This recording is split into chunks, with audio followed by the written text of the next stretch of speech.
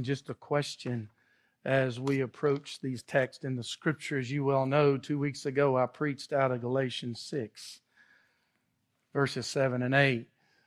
My goal then was to explain those texts. My goal and burden this morning is to illustrate them from the Scripture. And I think for our benefit, just a question about your life. Do you believe it's a bunch of random acts and choices and experiences? Do you believe that history itself might well be that also?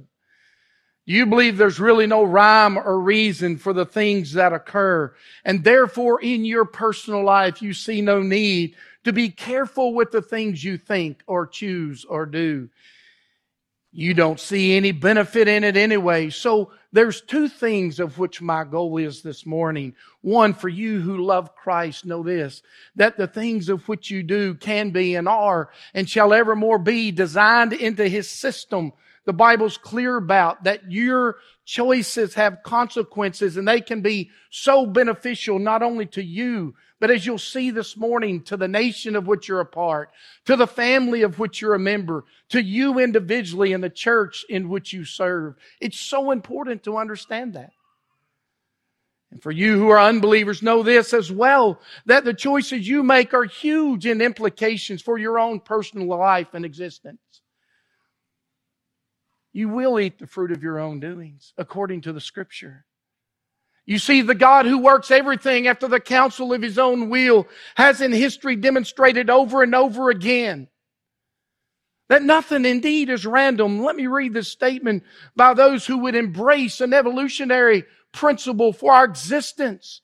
And though we're Christians and believe that God created the world, we believe Genesis 1. We believe all the Scriptures that speak that He created all things for His own glory. And yet often we find in this understanding of morality and our own personal choices that there's a disconnect.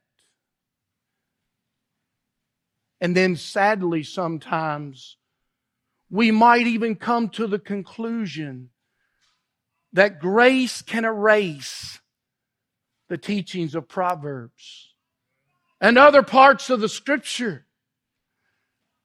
And so my goal is that you would understand that in grace is no enemy to consequences. Far be it from it. They're friends. They're both from the fountain of God.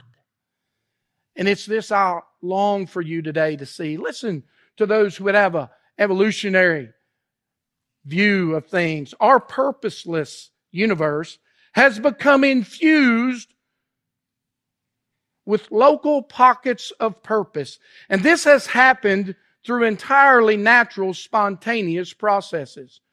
Purpose emerged in the universe with life itself. Purpose and meaning and morality too can be entirely explained as natural phenomena, emergent from a random material universe. Wow. What a word salad that says nothing. And though we as Christians laugh at this thing, and we certainly should, and it is indeed funny, in our own lives, are we not sometimes caught, trapped by this type of thing? You said in your science class in high school, this is probably what they taught you.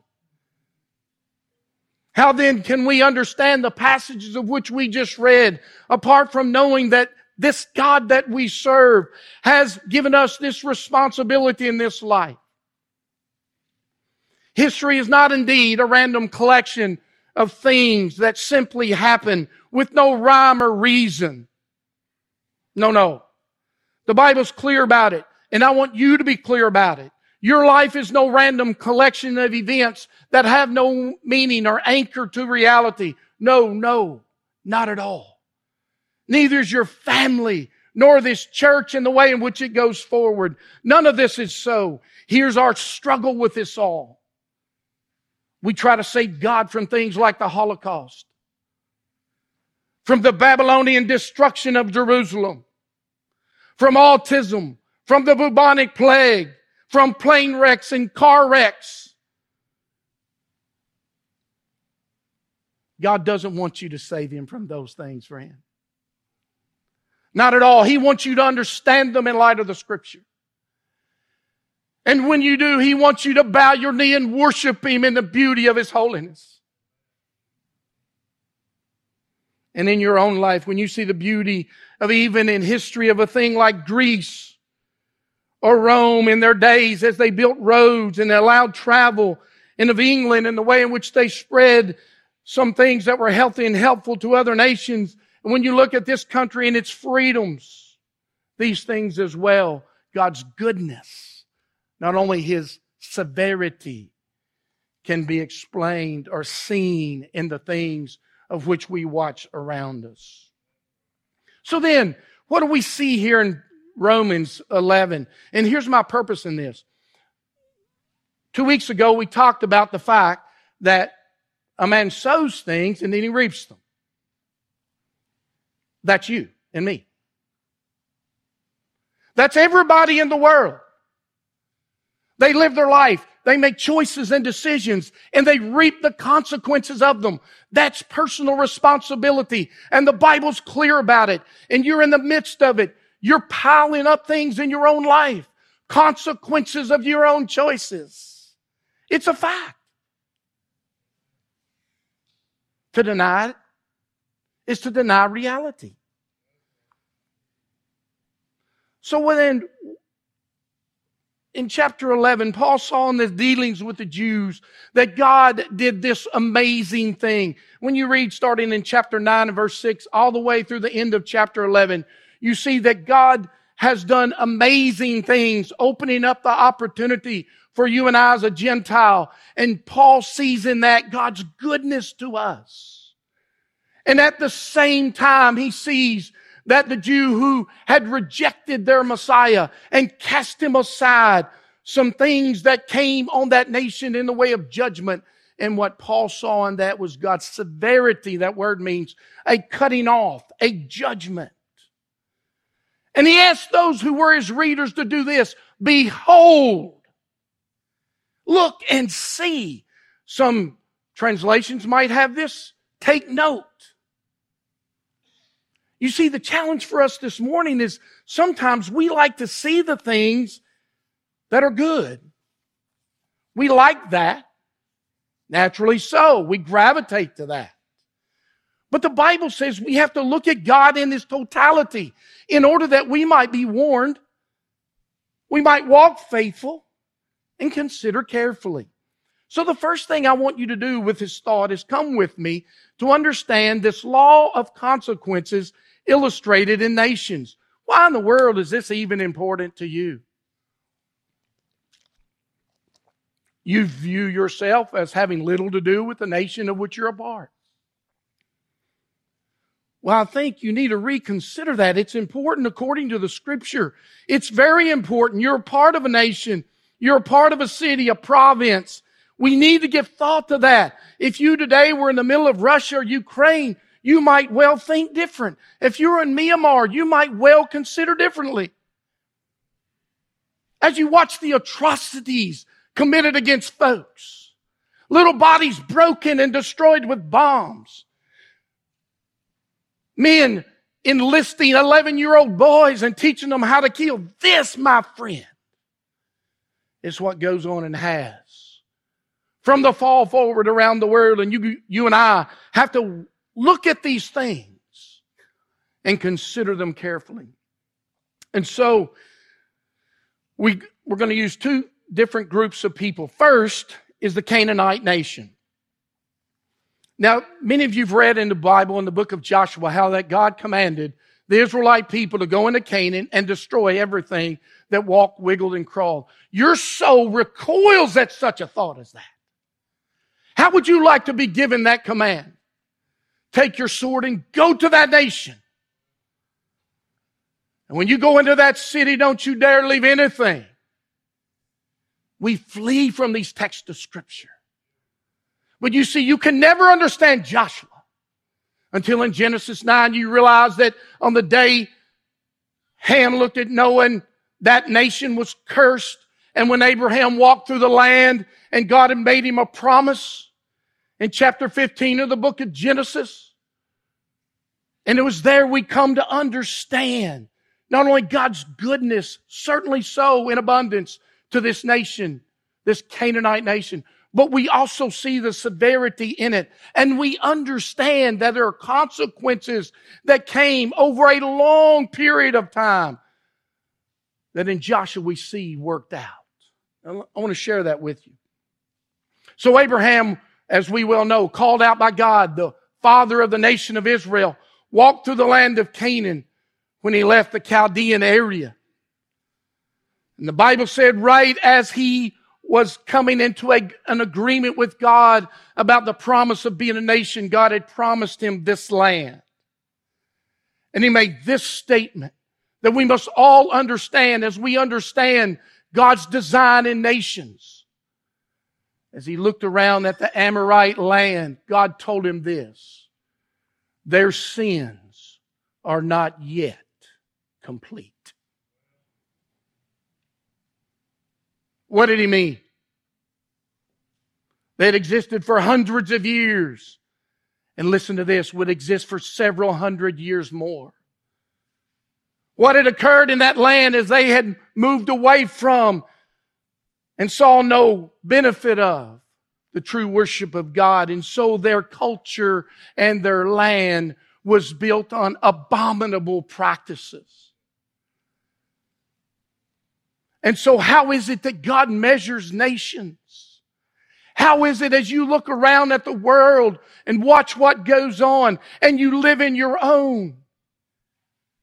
You ought to take note. It's this that God considers important as we consider nations.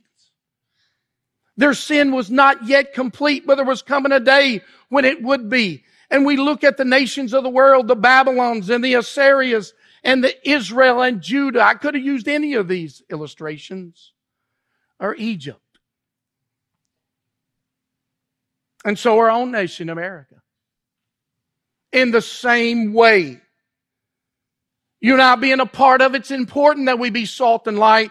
The fact is that you see that the Bible declares concerning nations that God views them in this way. When their sin is complete, their judgment is certain. Deuteronomy 20:18 says of the nation of Canaan that they were wicked, abominable, a word used to describe horrible things sexually, murderous folks and people.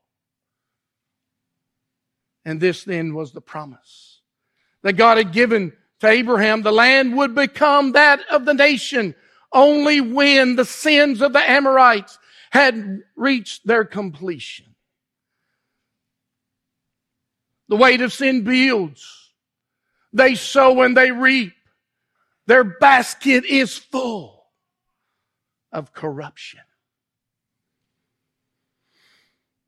A cosmos of that, a small speck, so that we could understand just what this nation was headed toward, and that we can see God's demonstration of that was Sodom, right? It was a city in Canaan.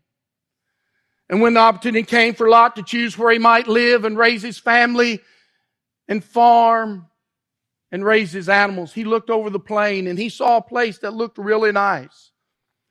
And most of you that know your Bible know the story. So he chose that place and he went to that location. And you remember the day came when Abraham had an opportunity to plead with God. And he did. He pled with God. Why do you think when he saw the Lord and he recognized him and he saw these two men with him, he had an understanding of why he was there? After they'd revealed to him their purpose. The outcry against Sodom has grown great. I'm going to go and see what's in the land. Abraham said, "Oh, Lord, if there's 50 righteous, will you spare it?" He said, "Yeah, I will." He got all the way down to 10. And he left off the conversation. We see as they entered that city, those two men who were angels. Lot sitting at the gate. He was an advisor, a political leader, a judge, whatever you want to call it. There he sat.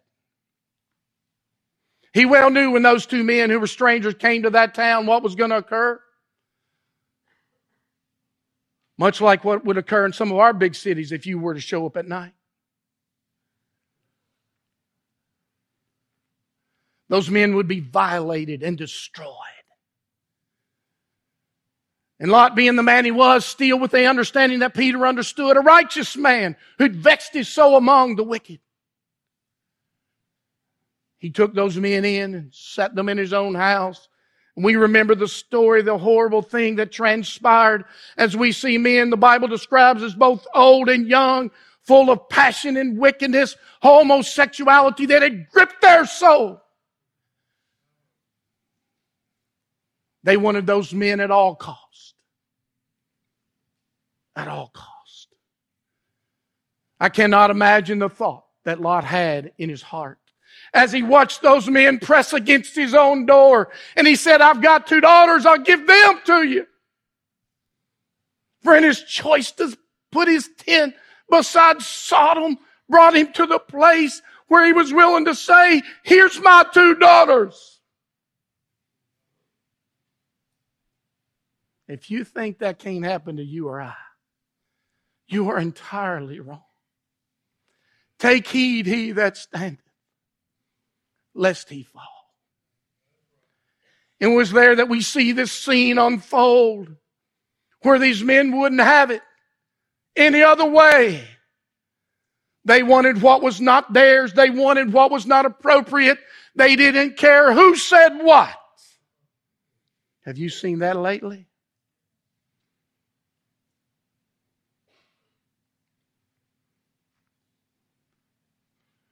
They want to take children in this country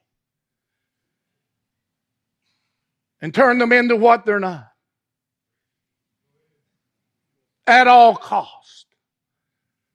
If you think they'll stop at your door, you're wrong. If you think they'll take the offering of something that appears to be in some sense right, at least a man and a woman together is normal.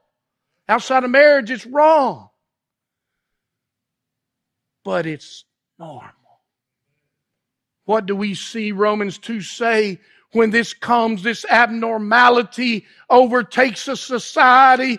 God has illustrated it in the pages of His Bible and history. When this comes, you see what occurs.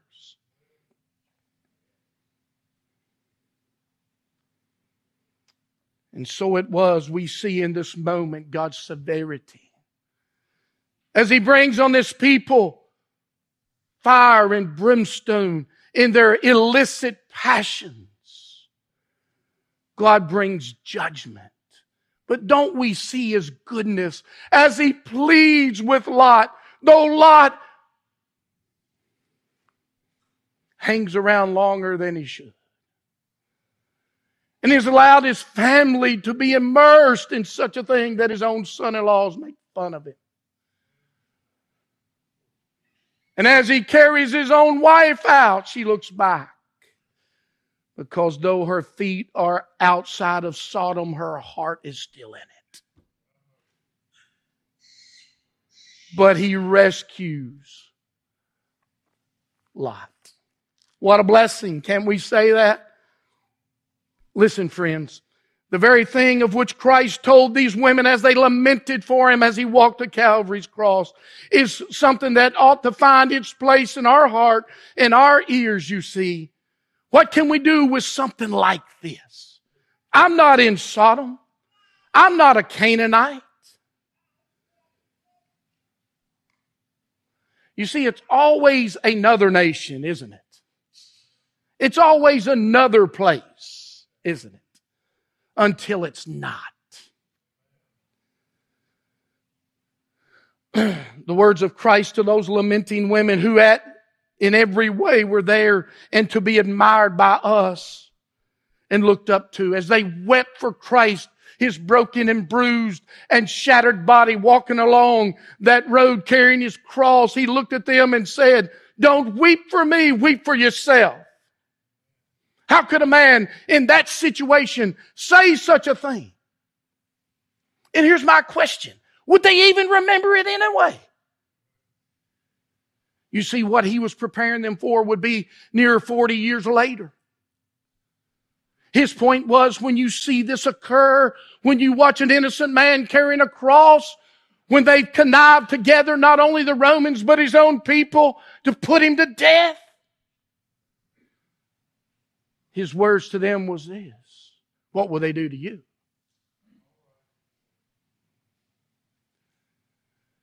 If they'll do this when the wood's green, what will happen when the wood's dried out? What was he talking about? He was talking about the destruction of Jerusalem. And he gave them counsel in the book of Luke, there in the last days of his life, when he said, when you see this city surrounded, don't you dare run into it. You run to the hills. Wow. That's spiritual, right? Certainly it is. He's illustrating the consequences that occur in the life of nations. Don't you dare what you normally would, come to the city for protection. God has considered its days, and judgment is cast upon it. The very thing Paul spoke of in Romans 11 and verse 22. You see, friend, this occurs. You live in a nation, you must be thoughtful about it. What am I trying to say? That you should gather up food or what? That's not what I'm saying. Don't be surprised as God unfolds the things in a nation that are consequences to its choices. As you watch choices unfold, be wise. Christ said, look at the fig tree. And when it leaves, it's getting ready to produce its fruit. And He tells us the same. It's important, brothers and sisters, to look at history and to read its pages and to read your Bible and see in both these things God's amazing kindness and grace and mercy and justice, both His severity and His kindness and goodness. It's abundant and ought to cause you not to desire evil of any sort. But notice next, the law of consequences illustrated in families. And I could have chosen many families. I could have chosen the family of King Saul, the family of Eli, Hophni, and Phinehas, whose son was named Ichabod. The glory of the Lord has departed. What a name for a man who went through his life understanding why he lost his father and his granddad fell off a stool and broke his neck. I could use Achan, who stole a couple of things and cost his family their life. Could use many folks. I could use me or you. But King David serves for two purposes an important illustration. One, we can from it see the general principle. And the second thing, we can see more specific application of the consequences of forgiven sin. Are there yet remaining consequences at time for sins that are forgiven? I want you to think about that. It's important to you. You see, it's real important to you. In 2 Samuel, we have the account starting in chapter 11 and onward of David's sin with Bathsheba, which is a very familiar text to all of us. When David, supposing to be on his campaigns in war, stayed back and looked over and made an unbelievably horrible choice.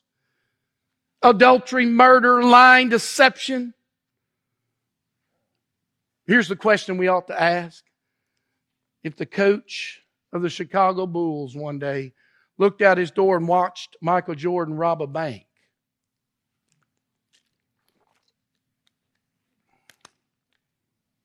what would he do? Well, if he wanted to win NBA championships, he'd act like it didn't happen. What would God do when, so to speak, the superstar of the nation, the one that they said Saul has killed his thousands, David his 10,000s, the one who stood in boldness and slayed the giant, Goliath, the one who had led the armies of Israel to conquer the lands of which they had never known before. What would God do? Certainly David was a man who experienced grace. Would it be in this moment that God would simply and in indifference look over David's sin?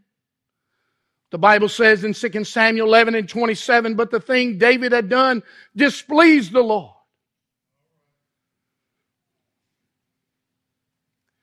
So we see in this situation, David's sin not only affected David, but its aftershocks were greater and wide-reaching, far more than he ever understood would be. Is this not the reality of sin? No man is an island to himself.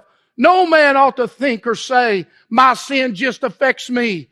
Brothers and sisters, that is out of the pit of hell, and it's not right. And if in any moment you try to justify yours by saying that, no, it's not going good for you. And so it is the faithful prophet Nathan as he comes to the man David, a man who bore the sword, who had killed many, who even by God, when David longed to build him a tabernacle, God said, no, you're a man of blood. You've killed far too many people. You think it was a little thing for Nathan to go to him with this thing? I don't think so. But he did faithfully go to David. And in those moments, he told a story of which you remember about the little ewe lambs. And David, in his anger, said, find that man, let's kill him. That was his answer, wasn't it? Let's find him. Let's kill him. Boy, that's us in our sin, isn't it? We want to find the other guy and kill him. Isn't that right? It is, isn't it? And he looks at David and says, you're the man. You're the man. Now I think here it's only fitting to say some things about David that are so helpful to you and me, because you see there could come a day where your pastor or preacher or your friend or your neighbor comes to you and tells you a story and he has to say to you, you're the man. What will you do? Kill the messenger? That's what most do. But you see, we see the goodness here and the severity of the Lord both, in both ways, and it causes us to get on our knees and worship. David had done things that had deserved death. Certainly so. According to the law, he should die.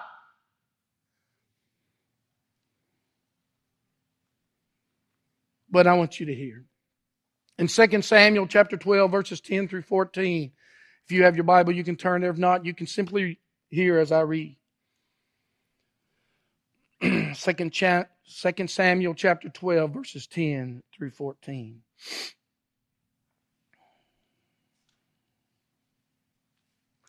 And now therefore the sword shall never depart from your house, because you have despised me, and have taken the wife of Uriah the Hittite to be your wife. Thus says the Lord. Behold, I will raise up evil against you out of your own house, and I will take your wives before your eyes and give them to your neighbor. And he shall lie with your wives in the sight of this sun. For you did it secretly, but I will do this thing before all Israel and before the sun. David said to Nathan, I have sinned against the Lord. And Nathan said to David, the Lord has put away your sin. You shall not die. Nevertheless, because by this deed you have utterly scorned the Lord, the child who is born to you shall die. Friends, that verse ought to shake you to the bottom of your boots for two reasons. God is just and God is gracious. And He's not more one or the other. He's the same and always has been and will be. And He's worthy of our worship. Is He not? And so we see the promise that the sword would never leave the house of David. And friend, it did not. Because the remaining of that book in 2 Samuel is about this. Ammon raping his sister Tamar, his half-sister. Absalom killing his half-brother Tamar, or Amnon. Absalom's conspiring to steal the throne and being successful. Ahithophel, one of David's favored advisors, turning his back on him and siding up with Absalom. And then Absalom dying with 3 swords through his heart and butchered till he's dead. Shimei cursing David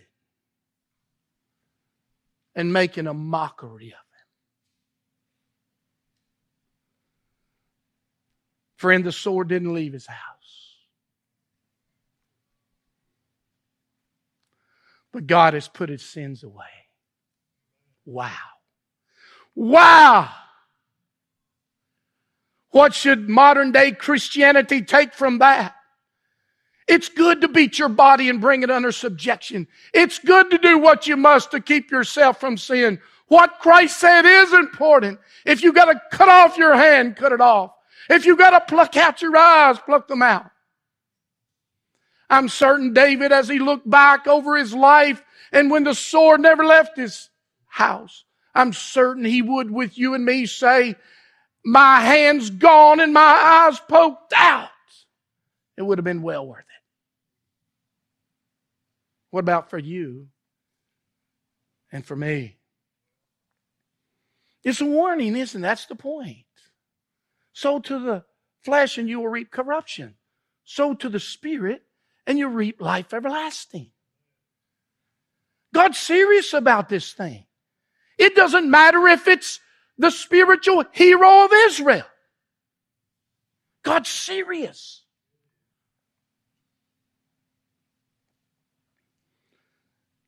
Let me leave this portion with this. I think it's so important. Because when you find yourself caught in sin, and certainly those in a church like ours, when we find a brother or sister caught there, we're to restore that person in the spirit of meekness. And we ought to always do so. Psalm 51 came from the pen of the adultering, murdering, conspiring David. After he repented and his heart was broken. 2 Samuel 12 and 13 said, I have sinned against the Lord. And as you follow that chapter on through, you find David laying prostrate on the ground, though the promise was the kid would die. Don't you see that David's sin not only cost him, he cost this kid his life.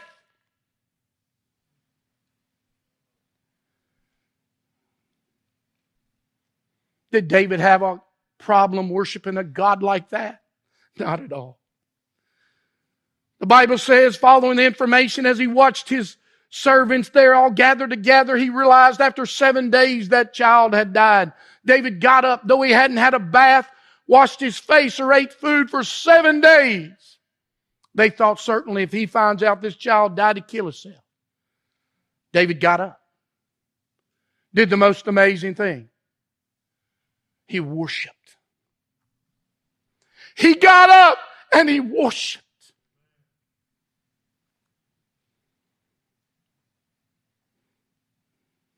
Friend, if you fail your family, do what you must, like David.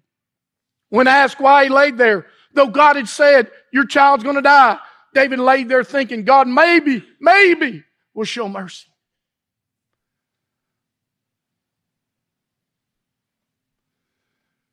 But when the child died,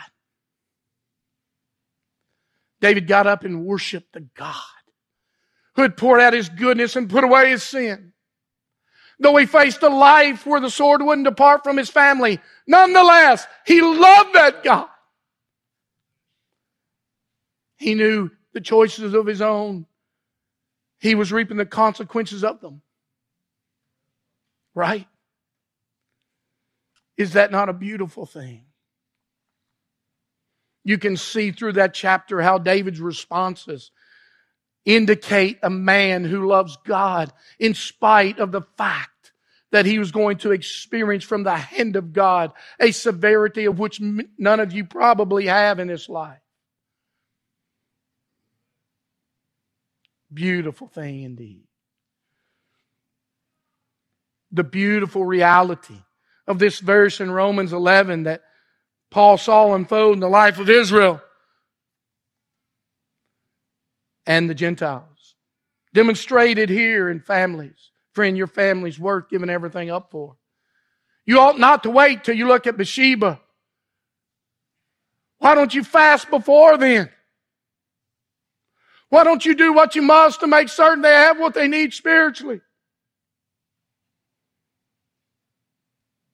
This is a warning to all of us, isn't it? Daddy, mommy, your sin doesn't just affect you. Your laziness in raising your children doesn't just affect you.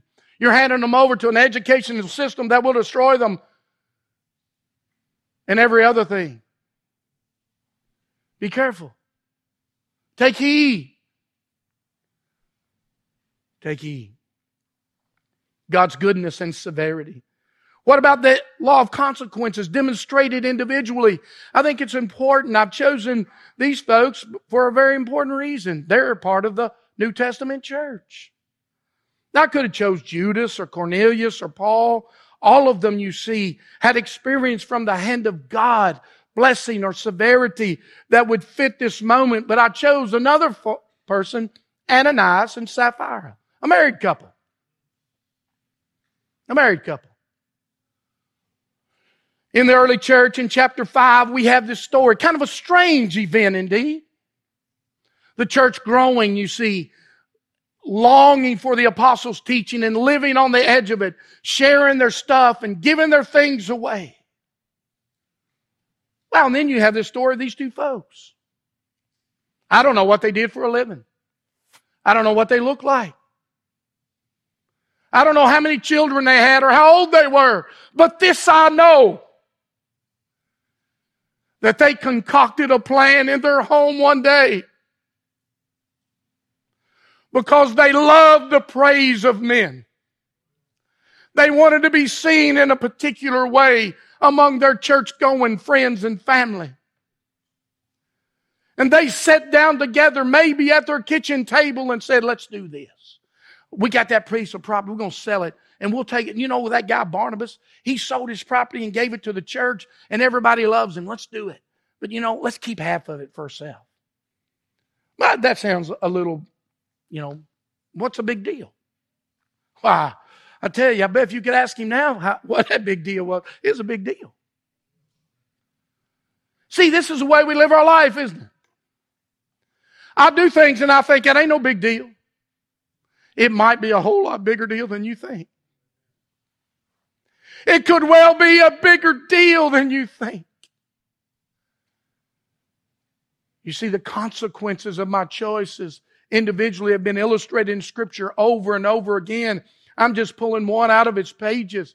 You see, God had even, Peter said this to them, man, look, the property was yours. You could have done with it whatever you wanted. God doesn't need your money or mine. He doesn't need it. He doesn't need Ananias and Sapphira.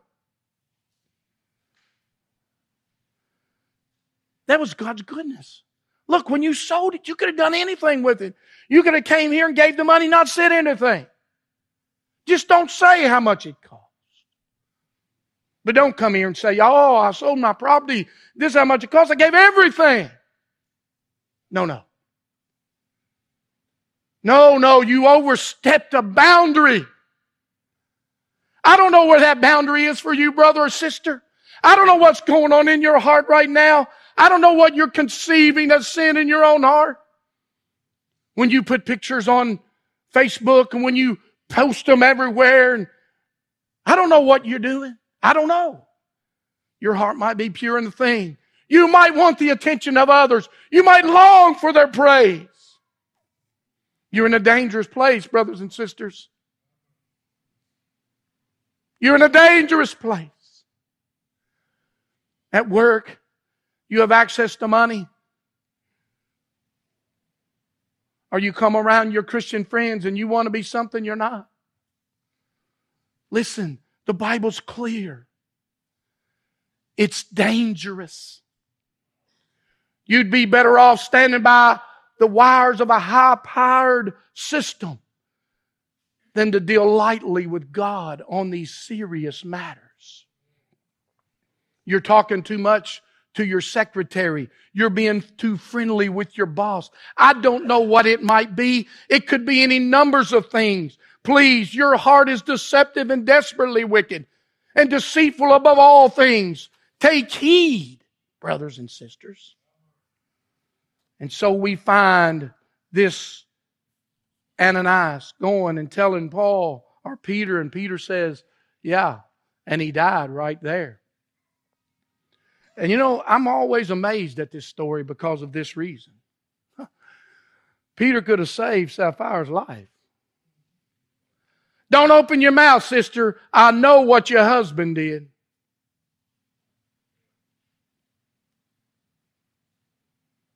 That's not what he said.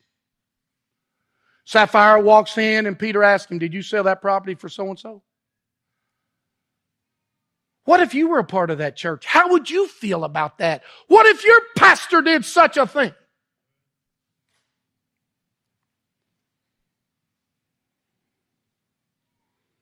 And so the hands that buried her husband buried her also. What do we learn from this? That what might seem small to us and insignificant, the proof and praise of men, might well be small to us, but it's not small to God. We don't know what things might come to us in this world that draws us away, that's small to us but big to God. It's not a small thing to fall under the disciplinary action of this church. There are some who are there. It's not a small thing to be set back out into the world where Satan can have his way with you. It's not a small thing not to be part of a body of Christ where you're protected and encouraged and carried along. Oh, these things are so important, brother and sister. Is not 1 Corinthians 11 true? Is it not true across the country today? We think, well, that was in the Bible. What we can't say about this story is, well, that was Old Testament. No. That was New Testament. Now, the next person's going to say, well, the Bible wasn't complete yet. Friend. What? So 1 Corinthians 11 says concerning the church at Corinth, some of the people in the church were sick and dead. Why? Because they came to the table in an unworthy manner. Do you not think, brothers and sisters, many are missing from the fellowship of the churches across America because of that same reason? I would be a fool to think otherwise. God's serious. You and I ought to be too. Let's leave it at that. There's many other things that could be said. But listen, the law of consequences illustrated in the life of individuals are clear. Take up your Bible and see them number of times over and over again. What about in the life of the churches? I'll move quickly here. It's clear in Revelations 2 and 3, Christ has chosen to walk through the midst of His churches, illustrated by the fact that He walks through the candlesticks. And He addresses them clearly. What is it that we ought to think about that? You see, Christ is walking through His churches all the time. They're His. And as you'll note in those passages, most of them were upbraided for something in their particular situation. The one who got the greatest criticism was Laodicea. And he said, it wasn't there, but one of the other churches, I'm going to come and remove your candlestick. The whole point of the passage is, if you don't straighten these things out, the consequences of your choices, thinking you're rich, thinking you've got it all together, Laodicea, thinking you don't need anything, the consequence of that way of thinking or choice is you could well be snuffed out as a church, altogether gone. Wow, look at the different denominations across the world who started right and ended wrong. Right? What makes you think this church will go on? It's because you make good decisions. It's because you love Christ. You realize what you do in the private will be hollered from the mountaintops. So you're careful with your life. You love your worship. You come and pray. These things are important, brother and sister. It's critical the way we think. Goodness, see, one church, Sardis, it says you have a name that you're alive. But what did God say about them? What did Christ say? You're dead. You know, it's not so important what the world says about this church. It's more important what Christ says about it. Right? And the things in the pages of the book are so important. God's blessing on His people are numerous. We can see on and on and on again God's goodness demonstrated in the pages of the Bible to those in His church. the thing we also have to remember, and we have to hold in balance and tension, is that also in the Scripture is God's severity or His cutting off, His judgment on those in His church who take little concern about what this is all about. We've been entrusted with the gospel. We better handle it carefully. Because if we give it up, God has no use for us. We might as well be the Lions Club. Right? They do good things. They're not given the gospel as a charge. Lastly, let me say this. Those are the four things. But I think this demonstrates above all others God's goodness and His severity. We've seen it in nations. We've seen it in families. We've seen it in individuals. We've seen it in the life of the church. But friend, you'll get no better picture of it than this place. When you hear from Calvary's mountain this cry, my God, why have you forsaken me? You will never see another moment in history when God demonstrates His severity. When one is cut off like this, you'll never see it. You'll never see a moment again when God demonstrates such a thing as this. When He who knew no sin became sin.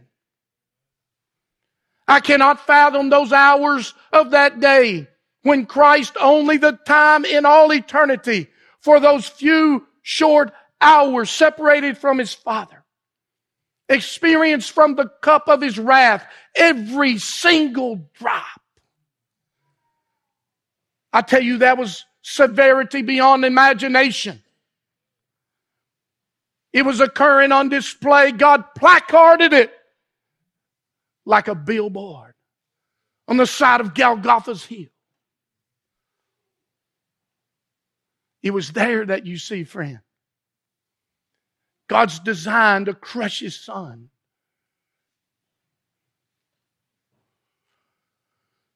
And then you see from it flowing life everlasting for multitudes that no man can number. You see them singing around the throne in Revelation. Every tribe, tongue, nation, and people. The goodness of God demonstrated in the lives of a multitude which no man could count or number, greater than the sands of the sea, given to His Son because of His work. Friend, those were consequences that came to you and me because of Him. You ought to delight in the law of consequences if you're a Christian. Right now, you've become the righteousness of God in Him because He became sin for you. What He did on your behalf and mine now flows to us in the way of a consequence that is everlasting and beyond measure. So as we close this up and see most clearly demonstrated this grand truth that God has demonstrated for us, how the beauty of this passage in Romans 11:22, seen displayed in Scripture, comes to its culmination at Calvary and awaits its final moment when Christ comes to gather up His people. When His kindness and goodness will continue on display for all eternity. You're here and you're an unbeliever. How can you pass up such an offer? You're here and you're taking little thought of your life and you're a Christian. How can you keep doing so? How can you live with a heart full of the love of this world when your Savior died like that for you?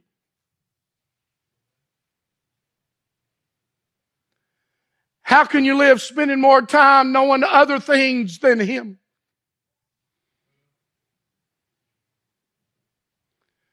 You see, we see displayed here such a severity and such a kindness.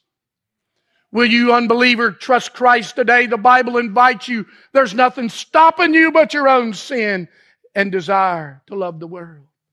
Will you, Christian friend, take up the cause and understand the reality that God's designed into His system, grace and abundance and consequences as you live out your life, your own personal choices. Sowing and reaping is a reality.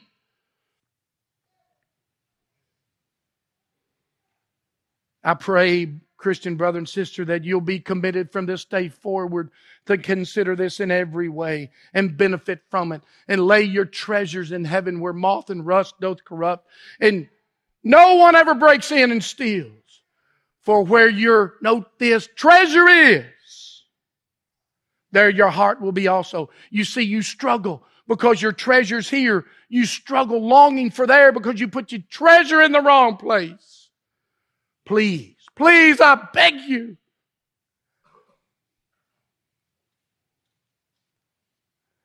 Whatever you give to God will be multiplied in abundance.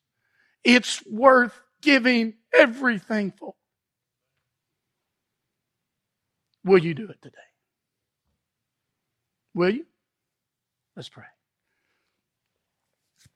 Father, we love you. We thank you so for the gospel, for Christ. Lord, we thank you that you've shown us your severity and you've shown us your goodness. You are perfect in all things. Oh, the depth of the riches and wisdom and knowledge of God. How unsearchable are your judgments. How inscrutable your ways. You are perfect in all things. We love you. Save sinners. Restore and revive your people. Give us a heart to love you more. In Christ we pray. And together God's people said,